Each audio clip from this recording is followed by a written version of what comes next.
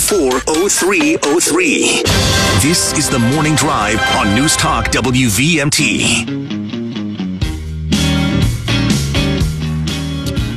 Welcome back to the Morning Drive, everybody. Joining Anthony and I in studio now in our National Guard segment is Jamie Lewandowski. Good morning, Jamie. Good morning, gentlemen. How are you? We're doing good. First, I got to ask you, because I know your previous neighbor very well, Duran Metzger, who is now colonel. So you just moved from major up to lieutenant colonel. That's correct. Yes. And but the service is coming up this Friday. Is that right? It is. Yeah, my kids get to put the pin on me this Friday, so it's going to be a nice event over at the flight facility. And we're really excited about it. My kids have been practicing all week, punch me in the chest. So it's they're super excited. I saw that with Duran's son punching him in the chest. I didn't know what was going on. I said, "What? You just trying to pay Duran back for something?" But that's what they do, right? Yep. Yeah, you earn that rank, and the kids are going to make sure I earn it too. So the ceremony's this Friday at the facility. What time? Yeah, it's at 1500, so 3 o'clock in the afternoon. Well, congratulations. Yeah, thank you. Congratulations. That's great. From major to, and after lieutenant colonel, it's colonel. Colonel? Yep, full bird colonel. What's after colonel? Is that general? General, yes. Yeah. Oh, okay. Wow. Yep. I had a friend of mine whose father was a full bird colonel, and she made it a point to explain to us the difference. She goes, no, he's a full bird. I'm yes. Like, what'd you just say about your dad? Yeah, it's definitely depicting the actual picture of the rank itself. Yeah, it's that eagle right. and the arrows and everything. So full bird colonel. Yeah. So you're moving up the ranks. I am. I'm enjoying the career for sure. Yeah. It's definitely been the best decision I've ever made, and I wouldn't be there if it wasn't for the community that we got here, because they pulled me in. So. Well, let's talk a little bit about that. So, where are you from originally? So from Milton, Vermont, grew up here. Local. Yeah. So I've had an awesome opportunity to grow up here in Vermont. I definitely didn't appreciate it as much back then, not knowing what the rest of the world had to offer. The Army's given me that point of view to explore, see what else is out there, and truly appreciate what we got back here at home. And I went to Milton High School, went to Norwich University after that, got a bachelor's in business. And while I was there, a community friend and person in the unit, Ray Crowley, actually pulled me in to the Vermont National Guard, gave me that opportunity to say, "Hey, you want to be a Black Hawk pilot?" I kind of laughed at him. I was like, I'll never be a Black Hawk pilot. He goes, No, we got slots. You can do this. And pulled me in, and I've never looked back. That is so cool. Yeah. So this is when you were at Norwich? It is, yeah. And I actually had an active duty scholarship, and they were giving me the kind of the run. No, you got to go active duty. You got to go active duty. And he goes, "No, you don't." And came down, figured out the paperwork, and switched me over to National Guard, and I'm so glad I did. And you're flying Blackhawks. Yeah, here in my own community, which is awesome. And we said off the air, I used to be at Pizza Putt for years, and I just loved watching the construction. And then when the helicopters arrived, and it is very cool. It is a feather in our cap here in the Burlington area. So it absolutely is. I want is. to thank you for being part of that. Oh, thank you very much. Well, the people I serve with and the people I fly with, more importantly, they do it because we love our community. We like the people to our left and to our right. And more importantly, we love our families. There's not a person, I think, that's in the unit that's just doing it because they're a adrenaline junkie. We really appreciate what the community does for us, and we like to give it back. And doing some of those missions that, like this summer with the flooding, was certainly rewarding. And you're part of a cause bigger than yourself, as they say. It absolutely is. Yeah, we get to go get people and pick them up, help them out when nobody else can. We have resources and capabilities after years of training that nobody else can really match, and we like to be able to use those skills for good. We're talking to Colonel, just newly Colonel, from Major advancing up the ranks, Lieutenant Colonel. Did I say that right? Lieutenant Colonel Jamie Lewandowski. If you have a question for Jamie, give us a call on the Mackenzie Country Classic Hotline, 888-414-0303. So, Jamie, I want to ask you about, and first I have to mention my friend Duran also told me that you're a Yankee fan. I am a Yankee fan, yep. So if anyone calls in about that, we're going to have a tough conversation if, Boston fans around here, so... Well, that's okay. We've been commiserating with Kurt all season, and now it's over. It's finally done. So tell us about the aviation in the Army National Guard. What are the different units? What's their mission in regard to and performing the state and federal missions? Oh, so that's a great question. we have a lot of capabilities that many people don't realize we have. Everyone talks about the F-35s, which are, Vermont's pride and joy. We got them at the Burlington Airport. Great. But we also have 3 other different types of units and aircraft out there at the other end of the runway.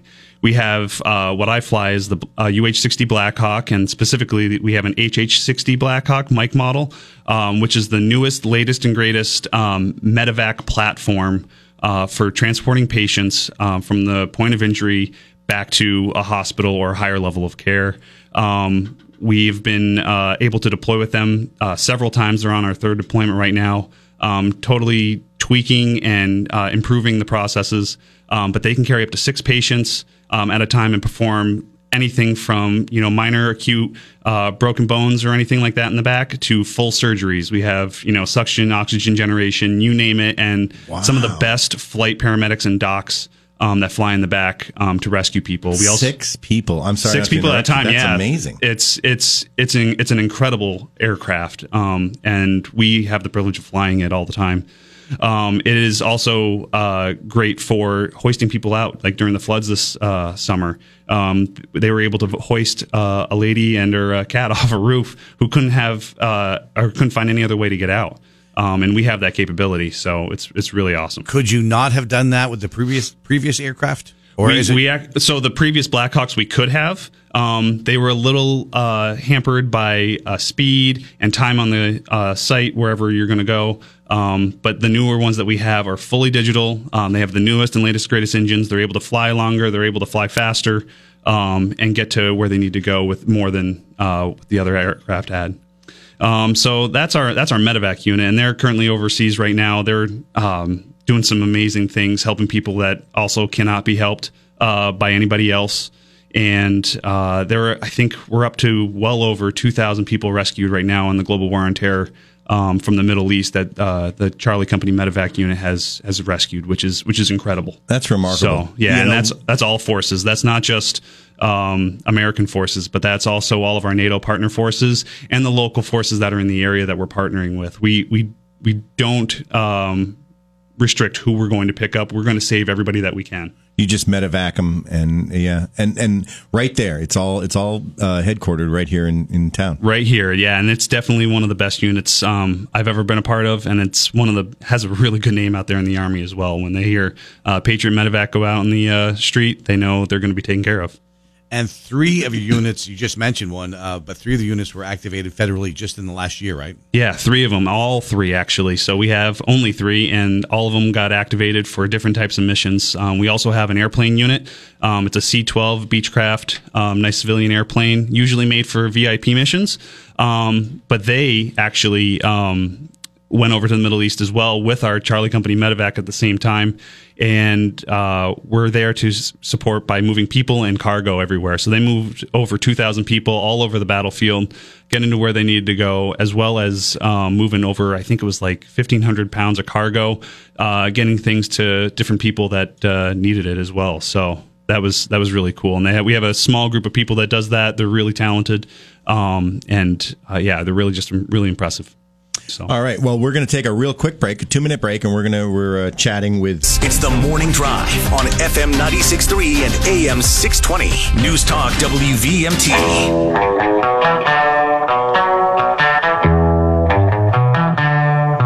Welcome back to the Morning Drive, everybody. We are continuing our discussion with Lieutenant Colonel. He's going to be pinned by his sons son and daughter this Friday. Moving up from major to lieutenant colonel, and then it'll be on to colonel at some point. At some point, yeah. And then on to general, right? Maybe. We'll see. We'll see what the cards are. Well, you're only how old? 38, yeah. 38. I mean, and he's moving up the ranks fast, it sounds like to me. So, Jamie, and by the way, I just got to tell you, you got a great radio voice. Oh, thank you. Yeah. Great radio voice. He is great on the radio. I'm telling you. Yeah. And then, where have you been deployed before, Jamie? So I've been on quite a few missions, actually. Been twice to the Middle East, and I know that's usually the generic answer that you get from people that get deployed, but it's truly the entire Middle East. Being part of aviation and especially our medevac units, we've been stationed over the entire area of the Middle East. So you name the country, Iraq, Kuwait, Syria, Jordan, you name it, we've been there. And we've been able to fly in, out, back and forth all the time. So I've been there twice.